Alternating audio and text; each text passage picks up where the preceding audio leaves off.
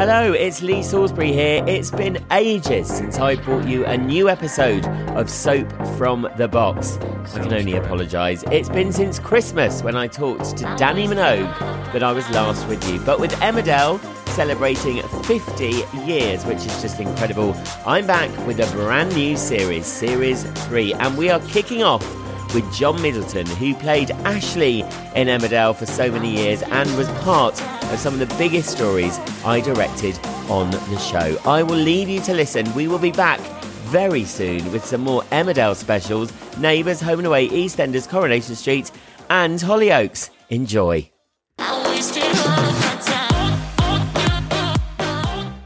My guest today is a master of soap. He knocked down and killed Lisa Duckworth as John Hargreaves in Coronation Street, as well as playing a hospital consultant on the cobbles when Deirdre Barlow's late husband Samir was beaten up and killed. He then moved across the Pennines to Emmerdale, playing PC Jarvis at the time of the post office raid in 1994, before landing the role that would make him loved by millions as the caring and sympathetic Reverend Ashley Thomas, a role he played for more than 20 years. It won him not only the hearts of the nation, but also an accolade of awards. I was fortunate to direct so many actually huge episodes with him, one in particular that will remain a highlight of my career forever, the brilliant John Middleton. Hi, John. Hello, thank you very much for that very flattering introduction. Oh, I didn't actually realise how much soap you'd done. I didn't realise I knew you were in Coronation Street, but I didn't realise you had played such kind of pivotal roles, actually. Oh, well, I've done them all. I did Brookside as well. Oh, did you twice. do Brookside? Wow. Yes, I did Brookside twice. Yeah. The body under the patio murder case. Oh, wow. I was on the jury of that. I was described as the yuppie from hell. I just wanted to say that because I had other things to do. Come on, let's get on with this. And that was a groundbreaking soap, wasn't it, in a time? Brookside. I mean, that really... Brookside was, yeah. I mean, it was. It truly was. And it had some great actors in it and great writing. And it launched so many careers, really, both of writers and actors. Jimmy McGovern and people like that. Yeah. So it was, well, if you think, it launched Channel 4. It did launch Channel 4, yeah. But then Corrie, when you joined Corrie, I mean, the thing about Corrie is, as we know, it is so prolific. I mean, everyone that's been in it, I mean, Sue Johnson, who was on the podcast, has been in Corrie recently, but did it back in the day as well. And she even said, it's just one of those, it is the soap that you join and it's so steeped in history, isn't it? Oh, when God, you first walk on the cobbles, it's a moment, isn't it? Yeah. Well, I can remember it from the first times I watched television.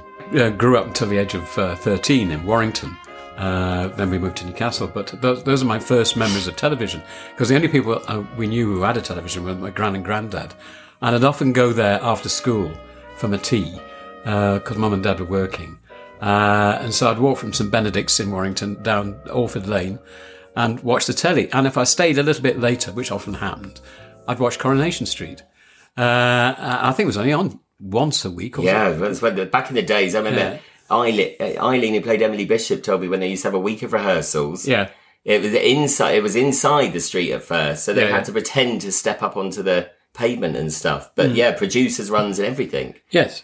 Yeah, so I mean, it is my first memories of television, watching television, let alone being in it. And I was incredibly nervous when I knocked over and killed Lisa Duckworth. I mean, it was a big moment. Yeah. And I was out on the location, on the street. It's not location, but it's... And in a car, which makes it worse, because cars are notoriously awful. It was late at night. I was aware that all these people I'd grown up watching were wanting to get home, because it was winter. I think it was something like November or something, late November, and it was raining. And they just wanted to get this take done and dusted. And anyway, I cracked it because I was so nervous. I'd not only learnt my lines, I think I'd learnt everyone as well. And we did it in about one or two takes, which was good. So I was in good stead with them, right from the outset. And it was a great experience because there was only 2 episodes with me and Des Barnes. Oh, yeah. What's the actor's name? Philip Middlemas. Philip was it Phil? Yeah. I think it's so. Phil, yeah. Check this. Yes, yeah. We'll check, yeah. But anyway, there were, obviously I'd killed his girlfriend, so there were emotional scenes, put it that way. Did you have as well Liz and Bill? Did I? Yes. Yeah. I think I did. Yes, I did. And it got me noticed by a number of casting directors. Because so many casting directors have worked on Coronation Street in the first place, and they're very loyal to it. They keep watching it. And there's a lot of actually cast of all the soaps that have appeared in other soaps beforehand, and then people have seen them and brought them in for other roles. Well, yeah, and so it was a great showcase. And from then on, I got lots of telework, mainly for Granada as it was at the time. And then other things, YTV as it was at the time and things like that. So it gave me a good body of work to move from, because the more you work in television, the more you work in television. And I think it must be quite nice in a way as well, because certain people have joined, say when Amanda Donohoe joined Emmerdale from Hollywood, what a shake up to your life when you join a soap. I mean, because she couldn't believe it. How fast it was. I suppose it's quite nice that you, before taking a main role, you've already had that experience of kind of life on set, seeing it through the eyes when the pressure's not quite so much on us. Exactly. And I was incredibly naive as to what happened on a set. When people start to talking about crossing the line, you think, what line? Which line where? The good thing was, as well, is that I also at the time was doing a lot of training videos. And if you do those, it's a very, very relaxed atmosphere. You're working with a camera operator, a boom swinger, and a director. That is it, more or less. That's it. So you do have time to say, look, this line you were talking about, what exactly do you mean? And so you learn how it all works. Because you're free to be able to ask. You don't have that time when you're working on a soap or something like that. It's you've got to get it done. But with a situation like that, it was great. I remember as a chap called John. I know you'll have worked with him as a Steadicam operator. Oh, John. John, I can't remember. Oh, yeah. Oh, I know, because we've used him on Emmerdale. Yeah. Yes, I know who you mean. Oh. And I remember working with him and saying, this Steadicam rig, is it heavy? He says, hang on, put it on. And actually trying to work the thing and realizing how difficult it is and the amount of skill that it requires. But just basic experiences like that were great. I think you learn so much from the crew, don't you? Especially when I joined. But then obviously you stepped across the Pennines to Emmerdale, having a little role as PC Jarvis. And what I was going to ask about that, because that was a Post Office raid, I'm guessing that was with some of the cars that then were still there when you went back as Ashley, because was Dina there? Oh, yeah. In fact, when I got the part as Ashley Thomas, when I went up for it, rather, I didn't think I was going to get it, because I said to my agent, it's only a year and a half since I did this other character. I mean, surely people remember me from that and think, well, what's this police officer now become a vicar for? But anyway, I got it. I was quite surprised. But, I think it was only about at the very most 2 years before. Well, we know so forgiving, actually. The audience do. I suppose those little roles at the time are massive for the actors, but actually, within the grand scale. I mean, I think people say it takes a couple of years for a character to probably now, especially with so many channels, for characters to actually embed. Because people really don't, start recognising a character for quite a few years now. But you obviously took on Ashley, which was, a so legendary character then.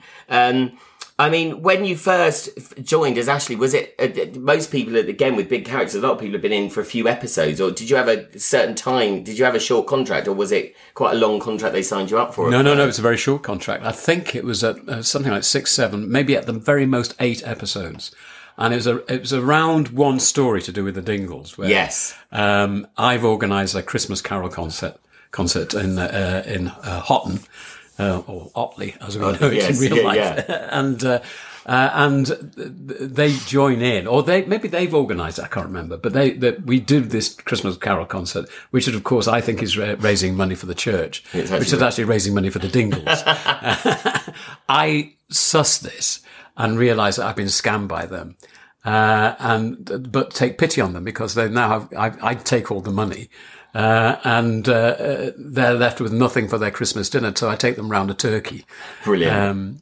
I was told at the time, it was Mervyn Watson was the producer at the time, when I got that part, and he said, they liked what I did, and they said that, if they needed me, in to hatch, match or dispatch. Yes. I'd be the first port of call. And luckily, I was doing lots of other things at the time, but every time Emmerdale rang up, I was available. Oh, right. Okay. Otherwise, because I was going to say, normally vicars are the people, it's like police who only come in at certain points, for deaths, marriages. It's not often one's become, I think you started the legacy of that, because obviously Harriet now is in there, Catherine, and she's kind of become the same. She's stayed on for ages and ages as well. Well, I think at the time when it was under, again, I've been reminiscing about all the producers I've worked with. It's Kieran Roberts then. Right, yeah. Said, let's have him in all the time because he's the only person in any of the soaps who's playing a vicar. Yeah. A resident of the village.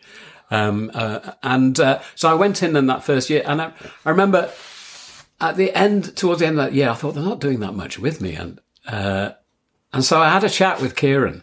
I said, look, Kieran, I'm not a sinecurist. If you can't think of what to do with me, maybe, you better not renew my contract. Yeah. Christmas. I was calling their bluff. Quite a brave. I know I was going to say a brave thing, but that's well. I thought it's either that or you're just ordering a beer, a lemonade in the pub. That's the thing, isn't it? You don't want to become that person. No.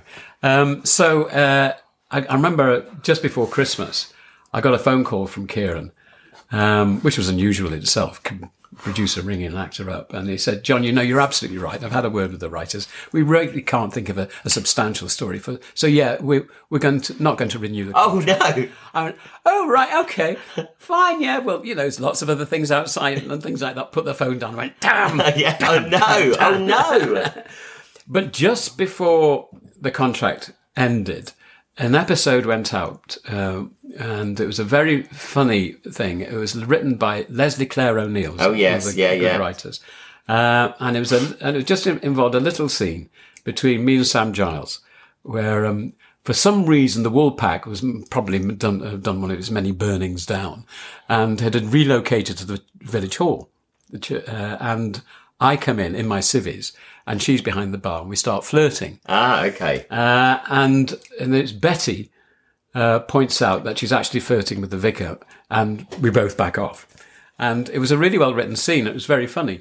And I got a fantastic review from that. And as it came out, I said to my agent, what are we going to do with this? And he said, this will date it. He said, we'll fax it. We'll fax it to Kieran. Wow. Well, I think they all got the same idea at the same time, actually.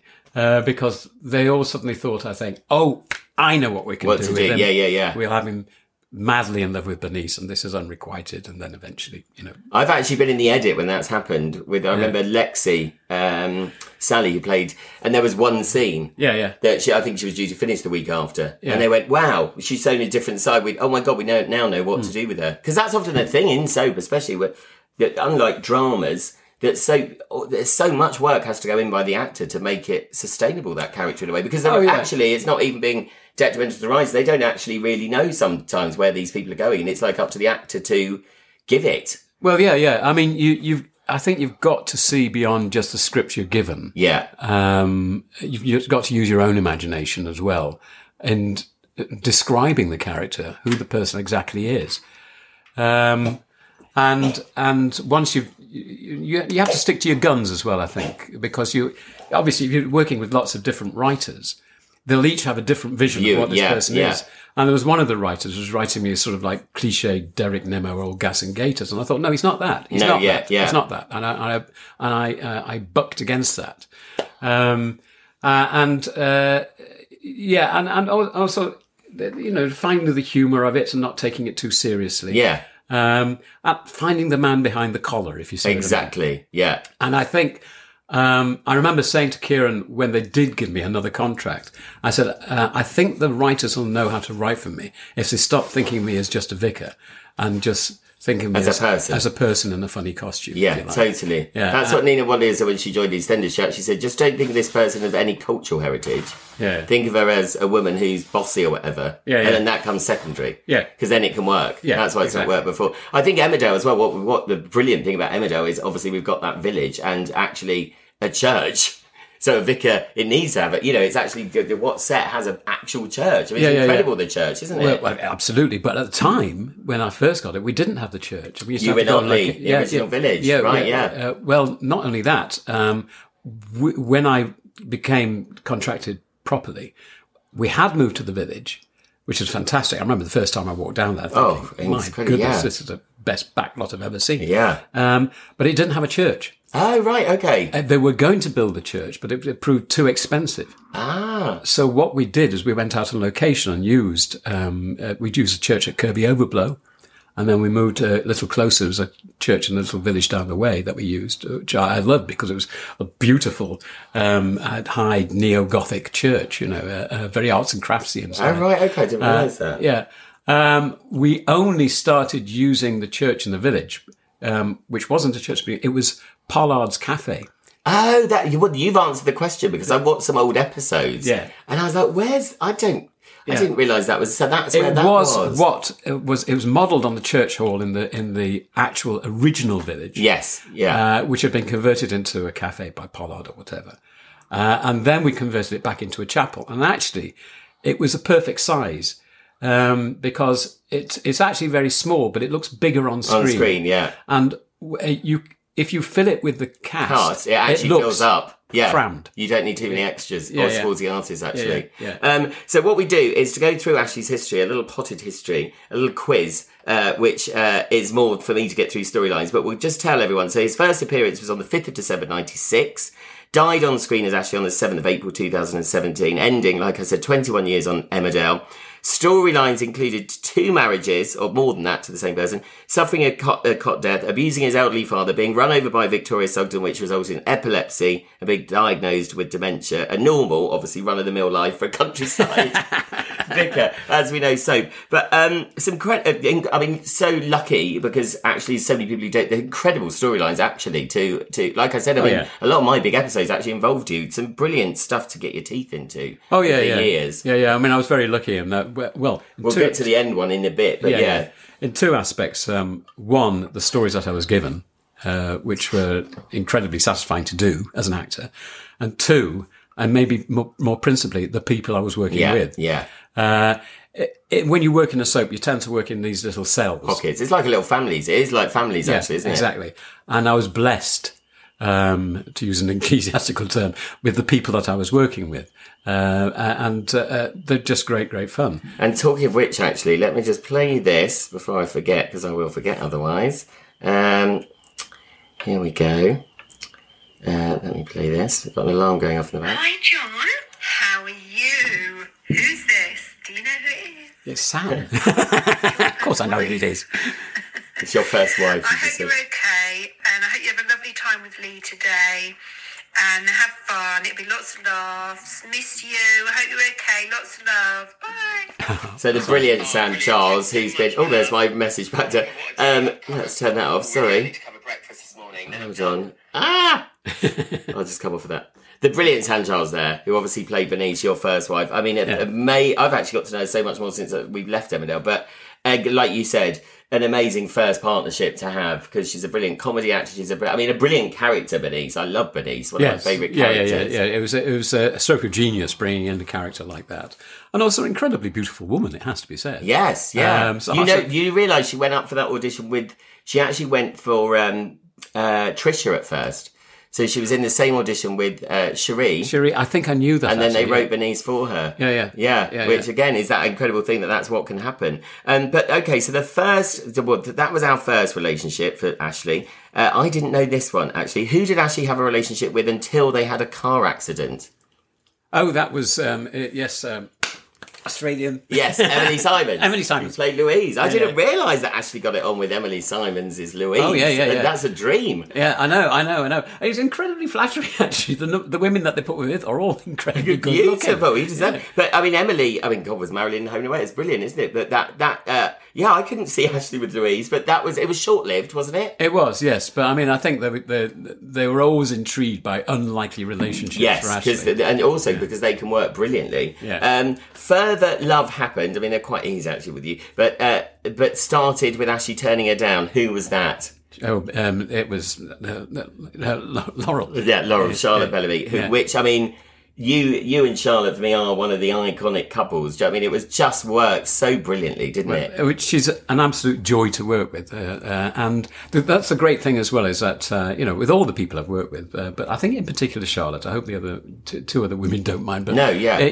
We developed a sort of shorthand between us, so we could make scenes spark very, very quickly, and not only that, she has a similar work ethic to me.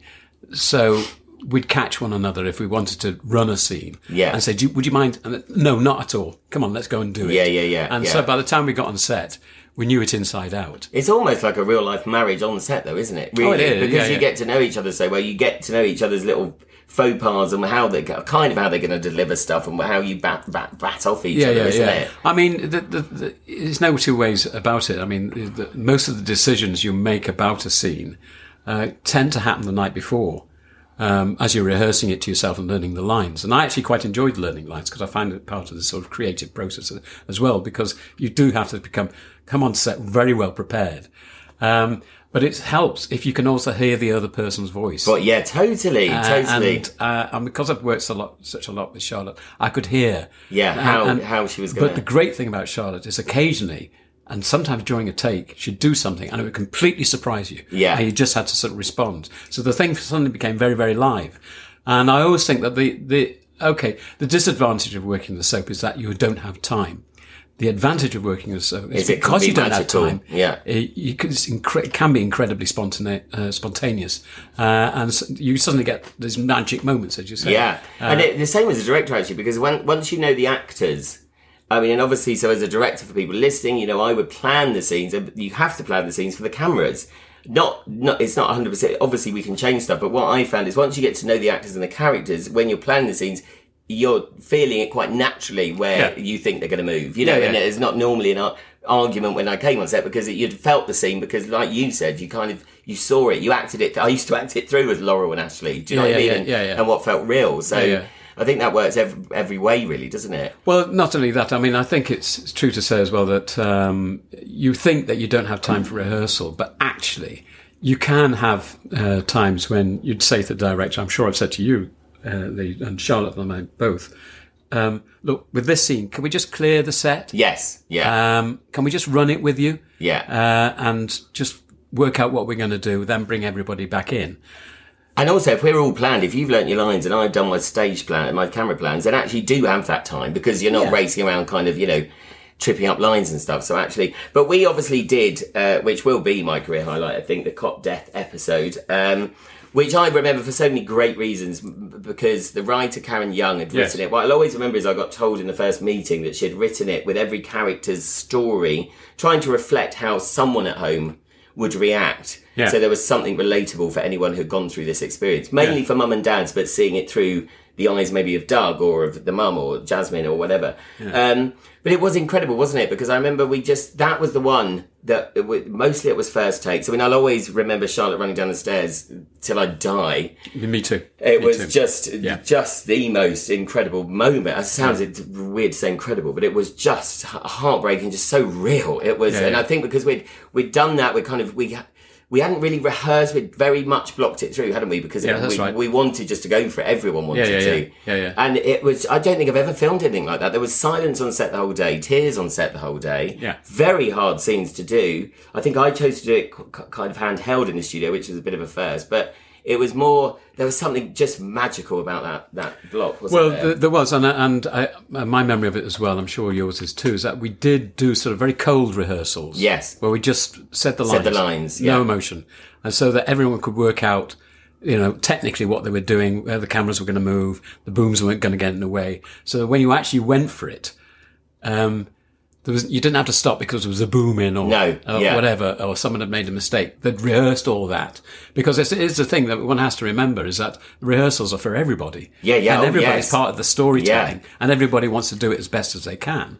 Which is wonderfully liberating when you actually do go for it. Yeah. You can commit completely, 100%. And scenes like that, I think, lived for being on a soap where it was 3 cameras and you didn't have to go again and again, actually. As in, if it was if it was a drama with a big budget, we'd be going, 16 times. And actually, I always wonder, would that have come across? Like how many times could Charlotte have done that? It just seemed to me that scene was just so instantaneous, magical. It was probably. Well, I remember Charlotte and I talking about it, saying the last thing we can think about is lines here. Yes. So let's get completely on top of them. Which everyone did. I remember we said that between the 4 of you, actually. It was Paula, wasn't it? And brilliant Duncan as well. And it kind of was a bit ad-libby. It was we knew what everyone needed to say or do. Yeah. And then it was just go for it. Yeah. Yeah. You know, don't wait for that line. You know, go and phone Paula whenever you want to. You know, just let's make it great, because that's how it would be. Yeah, exactly. And then intercut with those very still moments, which I think we got. I'd always remember the final scene when you're in the hospital room and we kind of came back off the bed, the empty. Oh, it was amazing. It fills me with joy. That if I can throw a compliment to you as well, I mean, the most important thing one can remember about making television, let alone making soaps, is that is not to think too much about the script, but to think about the pictures you're making. Yes, yeah. And you made some wonderful pictures, and I always think the things that are most arresting in a drama, and particularly in a soap, because they're so dialogue heavy, are silences. Yes, the things you don't see sometimes, or you're just And I just remember Barbie was a guest star. Anyway, it was an amazing moment. I remember we did obviously go to the soap awards. It was that awful moment when we won, and I remember it was Daniel's death one, and I screamed out of joy, which sounded awful, but that was a great moment, because Emmerdale was still, we have to remember, Emmerdale back then was still very much the underdog. Oh, so we used to go to the soap awards and never win. Yeah. And I'll always remember that night, everyone from every soap was saying that you and Charlotte should have won the actor and actress, which was also lovely to have fellow people of the industry basically saying, I think everyone said in their speeches, best actor and best actress, they both mentioned this should have gone to John and this should have gone to Charlotte, which I'll always remember as being lovely as well. Yes, I mean, it was amazingly generous, that apart from anything else. But yes, that award for best episode was significant, very significant for us, because we just weren't winning anything. No. And it vindicated what I've been thinking. A lot of people have been thinking for a time, saying this isn't fair, because we're being underestimated by the industry. Yeah. And we've got some terrific writers, and Karen Young, who wrote that episode. Yeah. I remember thinking at the time was my favourite writer. I remember when I picked up that script, because it was an hour long, and saying to Charlotte, you know, I hope I can do this justice, because I've read a lot of television scripts, and this is the best one I've ever read. I was on the train, I remember reading it, and I was just in floods of tears. Yeah. I couldn't actually believe it as I was reading it, which had never happened before with an Emmerdale. Even though I'd done some good stuff, it just got you. It was like reading a brilliant book. It just got you. Absolutely. And I'm feeling up slightly now when I'm thinking about certain moments in it. It was one, I made the decision that Ashley would almost appear cold all the way through, because it's one of those things when you've got a lot to do, you just think about what you're doing. Yeah. And trying to revive the baby and and then getting to the hospital, and this is what we're going to do, and this is what we're going to do. And I said, and I remember saying to the props people, don't give me the jelly baby. Yeah, because it was it was an expensive jelly baby for anyone listening, and basically it did literally feel like a dead weight. Yeah, it did. Yeah. I said, don't give me the baby till we do that scene, and just give me the baby. Charlotte's had the baby, and she hands it. She said, don't give it me until we actually do the take. And when we did the take, and I am feeling... Yeah, I know, it does. It makes us, She gave this dead weight into my arms, and I just howled. Yeah, it was. I mean, Charlotte, I remember running down the stairs, had done exactly the same thing. I remember, it'll always stick with me, that scene in a hospital room, actually, with Barbie playing the doctor, when Charlotte was saying, was it my fault? I've been working really hard. And there was that scene between you both that I was like, again, it makes me feel like it was just incredible. It was incredible. It's incredible to be involved in that. And I'll always remember a letter, I don't know who got the letter, but from a woman, I've said this a million times actually, but who had made her husband watch it, and they'd suffered it, and I don't think they'd talked for about 6 months about it. I remember that. I remember it was an email that we got several, and that was one in particular. And I think Charlotte and I read that on the way back on the train. We'd been down to publicise the episode, and we read it on the train. And it was incredibly moving. We had to stop ourselves crying on the train. Yeah. Because she said it's the first time her husband had been able to talk about it. Yeah. And just, thanking us so much for doing... I think it's the first time I actually thought, God, we do a good job, actually. Do you know what I mean? Actually, TV, and it really did make me realise that is the importance of soap. Unlike dramas and films that are there for 2 hours of your life, a drama's there every day. The soap's there every day. So people really do love and believe these characters. So if something happens to them and it's relatable to you, it really does mean something to people out there, which made me totally believe that for the first time, I think, that doing that episode. Well, absolutely. I mean, that's true of that story, and of the story that took me out is that normally when you tell a story in, say, a film, you have to spend the first part of the film letting the audience get to know the people. So that you then understand the consequences of the drama that unfolds to them personally. Whereas with a soap, that's been done. If you've been watching it for a while, that's been done. You know these people inside out.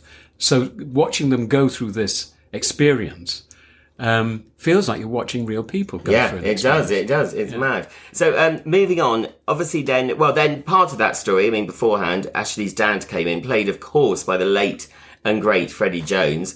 And you said surrounding yourself, Duncan Preston as well joined the Charlotte. So, I mean, what a family. I mean, Freddie was just... I mean, I've never worked with anyone like him. I'd never worked with anyone of that stature, I don't think. No. And I tried not to kind of make myself read about what he'd done too much, because otherwise I would have been a nervous wreck. But he almost had a totally different way of acting in my head. Do you know what I mean? Yeah. Oh, yeah. You never knew what was coming. No, you didn't. But it was often golden. Oh, yeah. And I mean, I'll tell you a story about that. One of the reasons I became an actor in the first place was seeing Freddie on stage. Oh, wow. At the University Theatre in Newcastle. We'd moved to Newcastle when I was 13, and my dad realised that I was getting interested in drama, and I joined a youth theatre, but wasn't absolutely sure whether I'd take it up as a profession. And actually, a lot of people, my dad, my mum, included, were discouraging me because they knew how as every parent does. Yeah. But I saw Freddie on stage in a play called Play Strindberg at the University Theatre in Newcastle, and I was watching him and thinking, that's what I want to do. Yeah. I want to do that job. I won't be as good as him, but I want to do that job. And so when I was told that Freddie was, and then I followed him, for his career, films he did and goodness knows what. But when I was told by, I think it was Steve Frost, or he was at the time, Steve November, as he is now. He told me, he called me upstairs and said, we've cast someone to play your dad. I went, oh, great, that'll be really good. Who is it? And he said, Freddie Jones. I went, the Freddie Jones? And he went, yeah, Freddie Jones. Incredible. I went, my God. And nerve-wracking, actually. Yeah. And I was really, really nervous when I first met him, starstruck, totally. And I sort of expected him to be sort of old school and maybe a little arrogant and all the rest of it. Certainly very old school, but he couldn't be less arrogant. No, not at all. No, he was the most generous, lovely man. He couldn't actually have been less arrogant. I mean, I'm just thinking of some of the soap icons who, and I'm not saying they're difficult, but people like Rita in Corrie Barbara Knox, who is lovely, but is a force to be reckoned with. And Freddie had none of that even. No. Literally, it was kind of like my granddad arriving on set. Do you know what I mean? It was kind of you wouldn't have even, if you didn't know Freddie Jones, you wouldn't have known that he was a huge actor. No, because he was just a brilliant actor, but you wouldn't have known that the notoriety that brought with him. Incredible. And Duncan Preston as well, just incredible to work with him as well. And I remember it was Susan Penhaligon was in. Yes, she was in it. She was there, so joined. And Duncan and Susan were together at the time. And I remember at one soap awards Duncan coming across and saying to me, he said something very nice, very complimentary. I think it must have been after the soap, the Cot Death episode and things like that. And I thought, how much he was enjoying. He said, he said, I'd love to be in your show. I said, would you? And he said, yes. I think it was Steve was the producer at the time. And I went running across this room.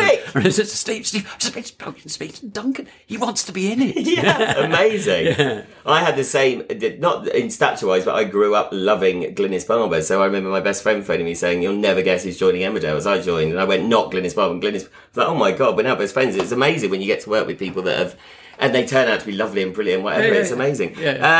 So moving on, who saves the church and saves Ashley from moving out of the village?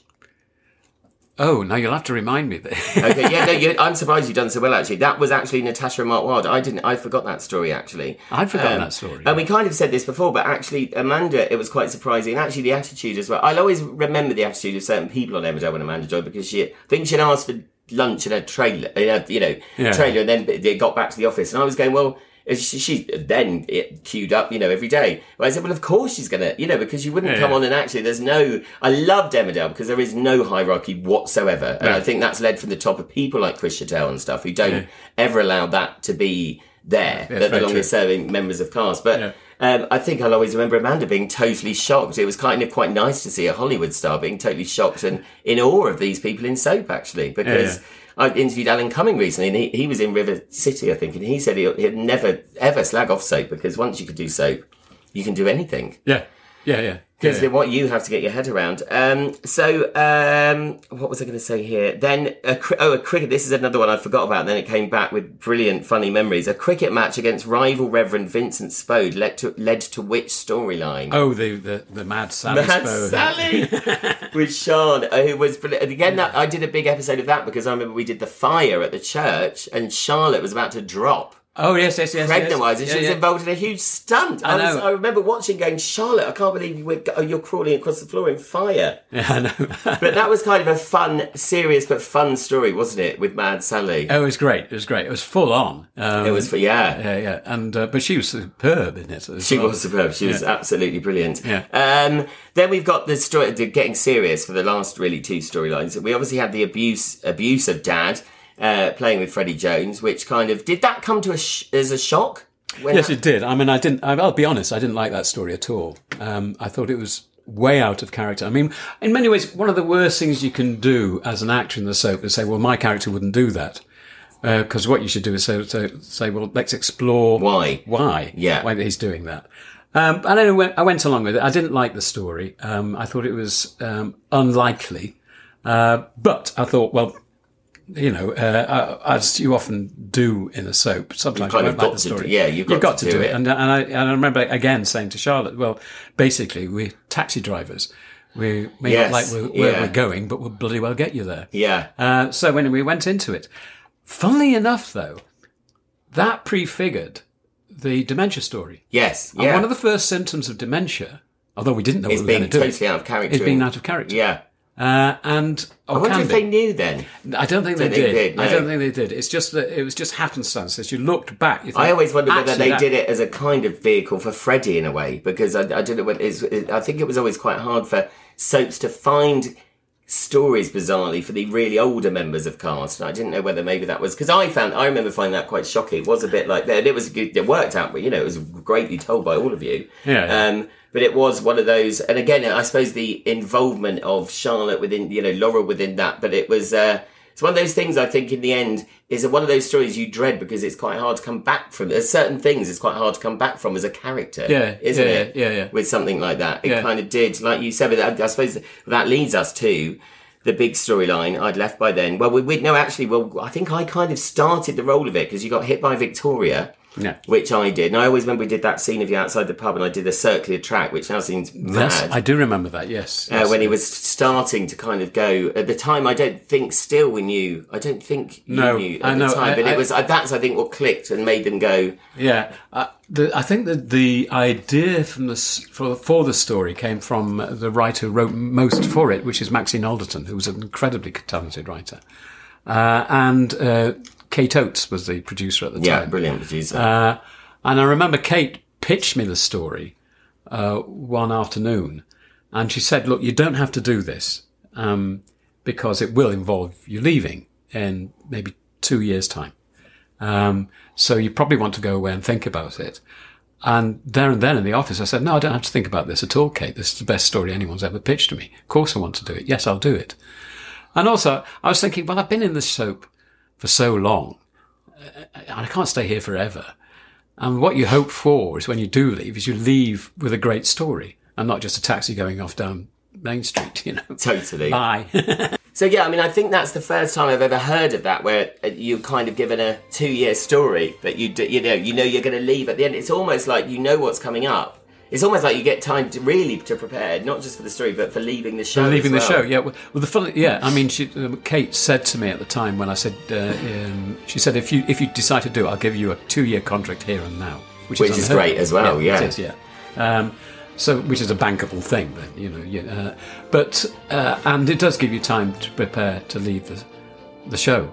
But after 21 years in it, there's nothing you can do really to prepare you for leaving. No. It's a shock. Especially with like you said, because it involved the whole family as well. It was a nice but, horrible, well, a powerful way to go. So when you got that story, I mean, it's a thing that affects so many people. And so I think as an actor, you must feel such immense pressure. Yeah. I mean, we had to do our research because I remember having subsequent meetings. We had lots of meetings about it, actually, with writers and producers and everybody. And saying at one of them, we've got to be absolutely specific about the sort of dementia. Let's do the research. Let's reach out to the Alzheimer's Society and various other people. And we were diligent in doing that because I knew next to nothing about dementia. I thought, it's something to do with memory loss. And it's so much more than that. It's so much more than that. And how brilliant, sorry, quickly, as an actor, that actually that's what a brilliant job in that way, because you learn so much about so many different things, don't you? You do. But the more I learned, the more I realised the responsibility of the tasks that we'd taken on. Yeah. I mean, I was about to say, at the moment, 850,000 people in this country are at the moment diagnosed with dementia, maybe more. Now, that is a huge number, but when you can expand it out, think of 850,000 pebbles being thrown into a pond and the ripples going out from those ponds, because it then affects the family, it affects the friends, it affects the relations and everybody around them and things like that. And it's as we started telling the story, I can't tell you the number of times that people would come up to me in the street, literally, and say, thank you very much for telling that story. And then, often in very moving detail, they'll tell me their story. Because it happens to so many people. And it's virtually no one in the country will not know someone who has had a form of dementia. And I think they did it with, Coronation Street did it with Aidan's male suicide as well, which is a huge thing. And Shane always says the amount of people, burly men who will just give him a thumbs up in the supermarket and stuff, and he'll know exactly what they mean. I mean, it's amazing, isn't it, what we can do to help those people. It doesn't seem much help, but it is actually, because of Soap, again, you get to explore every angle of it as well. It's probably a bit different than real life, because you get to do all the kind of, almost all the big things that happen in someone's real life, with lots of different people, but into one story. Well, we could also give it time. Yes. We could give it time. So we could tell, as you say, every aspect of the story, because we had the time to do it. And one of the aspects we were very keen on is telling the story of living well with dementia. Yeah. And you can. Yes, And so there were various aspects of that which were, in their ways, amusing, very funny. And others which were lovely, and the way in which it brought Ashley and Laurel together. Yes. And the solidarity of those two. But basically what we were doing, because if you remember, Ashley and Laurel got back together, to begin with very hesitantly from Ashley, because he knew his diagnosis and he knew what Laurel would have to go through if they did get back together. They did, because he thought, well, I can't do this on my own, and who better to do it with?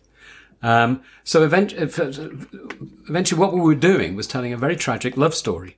Yes, and that has its own structure in itself in terms of storytelling, and was very beautifully written.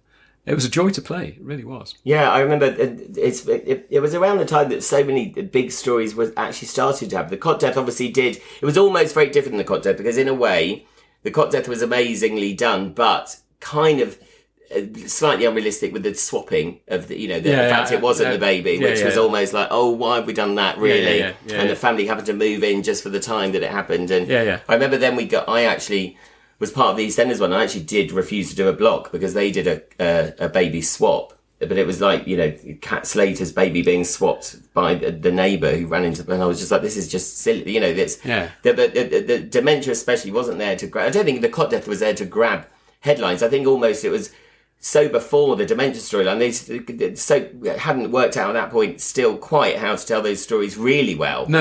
Yeah, and they were slightly mixing it with the bombshellness. Well, exactly. I mean, the bombshell is a good word, because, I mean, most stories, the big dramatic stories that happen in soaps, happen like a clap of thunder. Yes. Something suddenly happens. A car crash, a train crash, a bus crash, or whatever, a pub fire, of which there are many. But this one, to borrow that analogy, was a slow burn. Slow burner, and realistic in terms of that it does, take over people's lives for that long. I mean, do you remember, obviously, the last day? I mean, because in the story, obviously, they moved you into a home, which I found really powerful, because then Ashley kind of fell in love with someone else who had dementia. Obviously, Laurel seeing that, how destroying, which obviously must happen as well. It does, But then Ashley got brought home by Laurel, and that must have been so sad to film, because it was obviously like saying goodbye to your actual, another family of yours. Oh, well, I mean, it wasn't the last day on set, actually, but those scenes that we were filming around Ashley's death, you could have heard a pin drop on the set. Yeah, I'm sure there's that, yeah. And people were in tears. They were. And me and Charlotte being two of the main ones, of course. And it was incredibly moving. And it's one of those occasions where I felt such gratitude to everyone else on the set, because it really brings it home to you that everyone involved in it is a storyteller, not just the actors and writers and director. What would normally be regarded as the talent side of things. Yeah. It's the designers. It's the makeup artists. It's the camera operators. It's the lighting. It's the boom swingers, and everyone is trying to tell that story as sensitive in the best way they can. I think when episodes like that happen, especially, everyone does just up their game, because obviously everyone's there every day, so everyone feels the importance as well. People are excited to work on that. Yeah, I mean, the episode I was proudest of was the one which won all the awards, which was again written by Maxine Alderton. Directed by Peter Rose. Yeah, it was an amazing episode, that, where we looked through your eyes. For our eyes. Yeah. Now, everyone picked up the ball and ran with that. And particularly, I might mention the design, because the subtle way in which they altered Ashley's set. So this circular design on this wallpaper became these eyes. Oh, brilliant. Okay, and yeah. the patterns in the back of the chairs became almost like Roy Sarch blotting paper things. So they looked like forbidding animals with fangs. And everything was slightly odd and distorted. And you'd maybe not notice it. It would pass you in the flash as you're watching it. But nevertheless, as an audience, it gives you this unsettling feeling. Yes. And you can't quite identify it. So it brings you into Ashley's world. Which had never been done before. No. Amazing. And I love that Emmerdale, because I remember for years we were pushing, and especially when I was there, they hadn't quite taken that leap of doing things differently. Yeah. And I think that's one of the first times they did doing that. Yes, I mean, I thought that was very brave of Ian McLeod, who's the producer at the time. Yeah, you really did go through lots of producers. Yeah, I did. Yes. I've got a little list of them here. Yeah. Just to remind me a bit. Ian, he knew he was going out on a limb with that. Not for the first time, actually. I mean, there's various things he did which were sort of extraordinary for a soap to do, but particularly that episode, because the way in which it was structured is that the audience, to begin with, just wouldn't have known what was happening, which was the whole point as well, though, to suddenly put them in that world, which is really, really brilliant. And obviously that you work closely with the charity, and since I know you've done lots of events for the charity still. Yes. It obviously got you close to that kind of people who suffer from that. Yeah, I mean, I've done a lot of work for the Alzheimer's Society, and gladly, because it's one of those things that once you walk into that story, you can't walk away from it. You can't leave. No, yeah. And Dementia Forward, with which I'm a patron in the Yorkshire area. Endike Community Care in Hull, I'm a sponsor there as well. Brilliant. The Pathways Breaks group I've had in Bradford, I've had a lot of contact with them. They were incredibly helpful. I remember there was one day, I'd been across to see them in Bradford, I think it was just before one Christmas, and I'd met them in a pub. And what it is a lot of people a lot of whom have early onset dementia, and their partners get together and go on these breaks. Oh, brilliant. Because one of the things you have to get over when when you with someone with dementia is occasionally they do things which seem wildly inappropriate and could be embarrassing. Yeah. But if you're in a group, that is a comfort blanket. Embarrassment is assuaged. Yeah. And so they go on these breaks together, they go out to pubs together, and occasionally they'll lose one another or go into the wrong toilet and goodness knows what. It doesn't matter, they're together.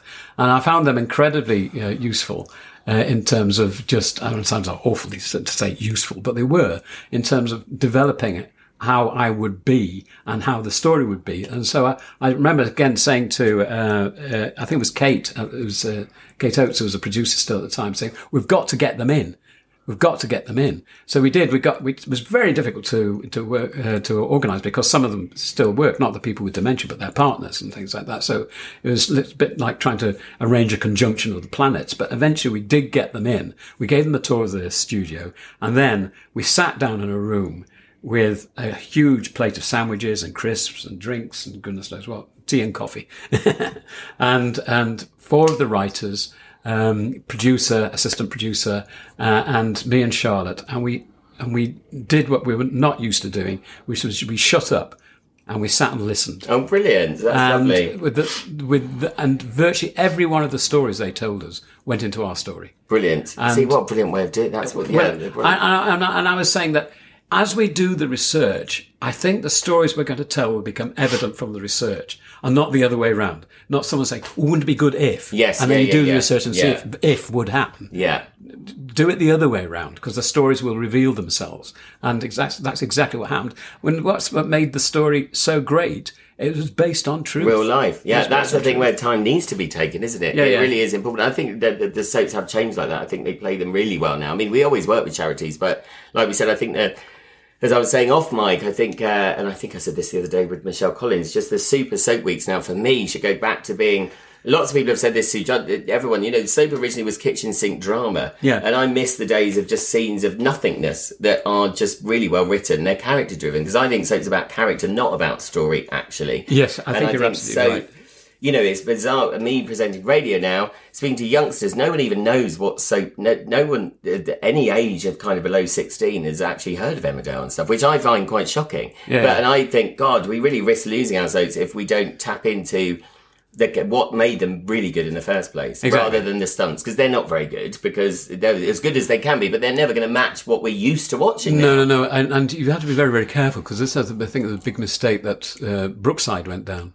That they try, yes. They went after stunt after stunt after stunt, and eventually your audience is tuning in to watch a stunt, and then that's it. And then they go away. Yes. You're aiming for a young but very fickle audience. You've done your stunt, then they'll go off and watch something else. Yeah. What you need is a loyalty to the characters. Yeah. Because that's what brings you in. And actually, that's what develops your understanding of drama. And also it's what makes the actors stay. Yeah. Because they get the stories. Yes, So exactly. you don't want to kind of... But, it's been amazing to have you on, John, and talk all things the back. It's lovely to reminisce, because actually, like I said, you and Charlotte are probably the actors in Emmerdale that I did the most with, actually. I think that's the biggest storyline. So I was so honoured to be part of that. And I think... we spoke to Charlotte last series. I think she'll always miss you being there. Do you know the story? She revealed it on the podcast. I'm not sure you know, which is brilliant to end on. That in the auditions, she actually said, "Oh God!" I think she thought that you weren't right for Laurel, and she said anyone apart from number 6. And then apparently, when you walked in on the first day, she was like, "Oh, it's number 6." So she said it was so funny then building up this, oh my God, imagine if they'd listened to me. Yeah. So isn't it funny? I mean, I've done auditions like that as well, where, like you say in soap as well, it's the oddest pairings, and Ashley and Laurel were the oddest pairing in a way, but the best pairing they've had. And I don't think Charlotte's ever recovered. Isn't it funny? Some characters never recover from someone leaving, which I don't think Charlotte and Laurel ever have, really, for you going. They should write her out, and we'll do something else. Yeah, we should do a spin-off like in the old days, shouldn't we? Actually, although Ashley could come back, I suppose. And what's next? I mean, you've been doing theatre. Because you've been doing theatre. You've been in Doctors as well. Yeah. Would you love to go back to TV? I mean, would you go into another continued drama, or is it kind of stage work that you love? Well, the funny thing is that when I did the big tour with ATG, I mean, that was being really thrown into the deep end, because it was the first time I'd been on stage for years and years and years. Is that was the one-man one you did? No, that was the Strangers on a Train. Strangers on a Train, yeah. But we're playing to big theatres, 3,000 seats. And again, being in Emmerdale for 21 years, you haven't done that. No. So it's like almost being really young again and going on stage like a... and my first night nerves were cataclysmic. Oh, sure. But it's one of those things where you think you've forgotten, but actually the old muscles are still there. And it's like driving a car. Exactly. Once you start. And recently, as we came out of lockdown, I did a one-man play for Hull Truck Theatre Company, which was frankly terrifying before I went on. I'm sure. But again, it's one of those things where you think, no, this is what I trained for. Yeah. This is what I trained for. It must be a very different way of acting, actually, in a way of that you've got no one to bounce off. No, exactly. And you're in that room, you've got to fill that room. Yes. You've got to fill that room. You've got to bring everybody in. And you're on your own doing that. I wish I'd seen you in that. And I should say, why not? I got the best reviews I've ever had. Amazing. Well, that's amazing. You are a brilliant actor. And to do a one man, to do a one woman, I saw, what's her name? From Ozark. Have you watched Ozark? Oh, the American actress. My God, one awful thing that I can't remember. Anyway, Ozark. Oh, right. Yeah. Ozark, yeah. You know the main... Laura Linney. Laura Linney, yeah. And I saw her One Woman play in London. Yes. Oh, I mean, just incredible. You literally... when you said earlier about seeing Freddie, it was Maggie Smith in theatre that made me decide this is kind of what I want to get into, because I just remember being blown away by this woman who could move you and make you laugh in the same sentence. Well, it's incredible. The play that I did at Hull Truck, I mean, it was the last of a trilogy of plays that were not done together on the same night, but were done consecutively over several weeks as the theatre opened up. And the first one was Julie Hasselthage's play, written by her husband, Ian Kershaw. Oh, brilliant. And that was just lovely, just sitting there. Really, it was, she's telling a story is what it was. And it was totally engaging. And I remember thinking, oh, right, okay, I've got to up my game here then, because I'm the last in this trilogy of plays. Did you have Julie in the audience as well, I'm sure? No, because she was taking that on tour. We live streamed it. That was nerve-wracking as well. She might have watched that. Yeah. I will watch that. Yeah, great. But I think the link still works. I'm not sure. It might not work yet anymore. But it's one of those things. I thought, well, I better watch the other two just to get myself attuned to what's necessary. To doing it on your own in this space. But to hold an audience as one person, I think, is incredible. I mean, and so many people wouldn't be brave enough to do that, I don't think. As I've said, Jean Brown doing the one-hander EastEnders that won a BAFTA. Yeah. Why do I want to see Soap doing more of that? You know, because Soap is full of these amazing, talented, brilliant actors. Who can do much more than I think a lot of them are doing at the moment, you know. So it's... Go back to those days where the writers, I think, would love that as well. So that's how I think Soap needs to go. Because I do say always the patriarchs and matriarchs are actually dying out. You know, I always laugh with Nicola Whelan, one of my friends in Emmerdale, that she's now one of the oldies. Yeah, I know. It's like they've become like because there's no Bettys, there's no Megs anymore. Pearl, it's a shame. But anyway, it's been amazing to have you on. Real pleasure to have you on. It's been great fun. Let's hope we work together again at some point. It would be lovely. Thanks, John. Not at all. The amazing John Middleton there, who I absolutely adore, celebrating 50 years of Emmerdale. I remember the 40th. When the live episode happened, I remember all of the cast, all of the crew met afterwards. There was such a buzz, the feeling of doing that episode live, because obviously Emmerdale is set, you've got the village location, which is about 45 minutes from the studio location, so different cast were in different parts filming the live episode as if we're all in one place. It was absolutely incredible. But happy anniversary to Emmerdale. So many happy memories of my time there. I've got some very special Emmerdale people coming up in the next few days for you, so watch this space. Follow us at Soap From The Box, at New Soap From The Box on Instagram and Facebook. And remember, there are over 50 episodes to download already. Stars from Neighbours, Home and Away, EastEnders, Coronation Street, Hollyoaks, and of course Emmerdale. Series 3 has started. I have stars from all of those shows, including some very special interviews with the Neighbours stars. So keep listening. I hope you will join me again soon. Enjoy the other 50 episodes and see you soon.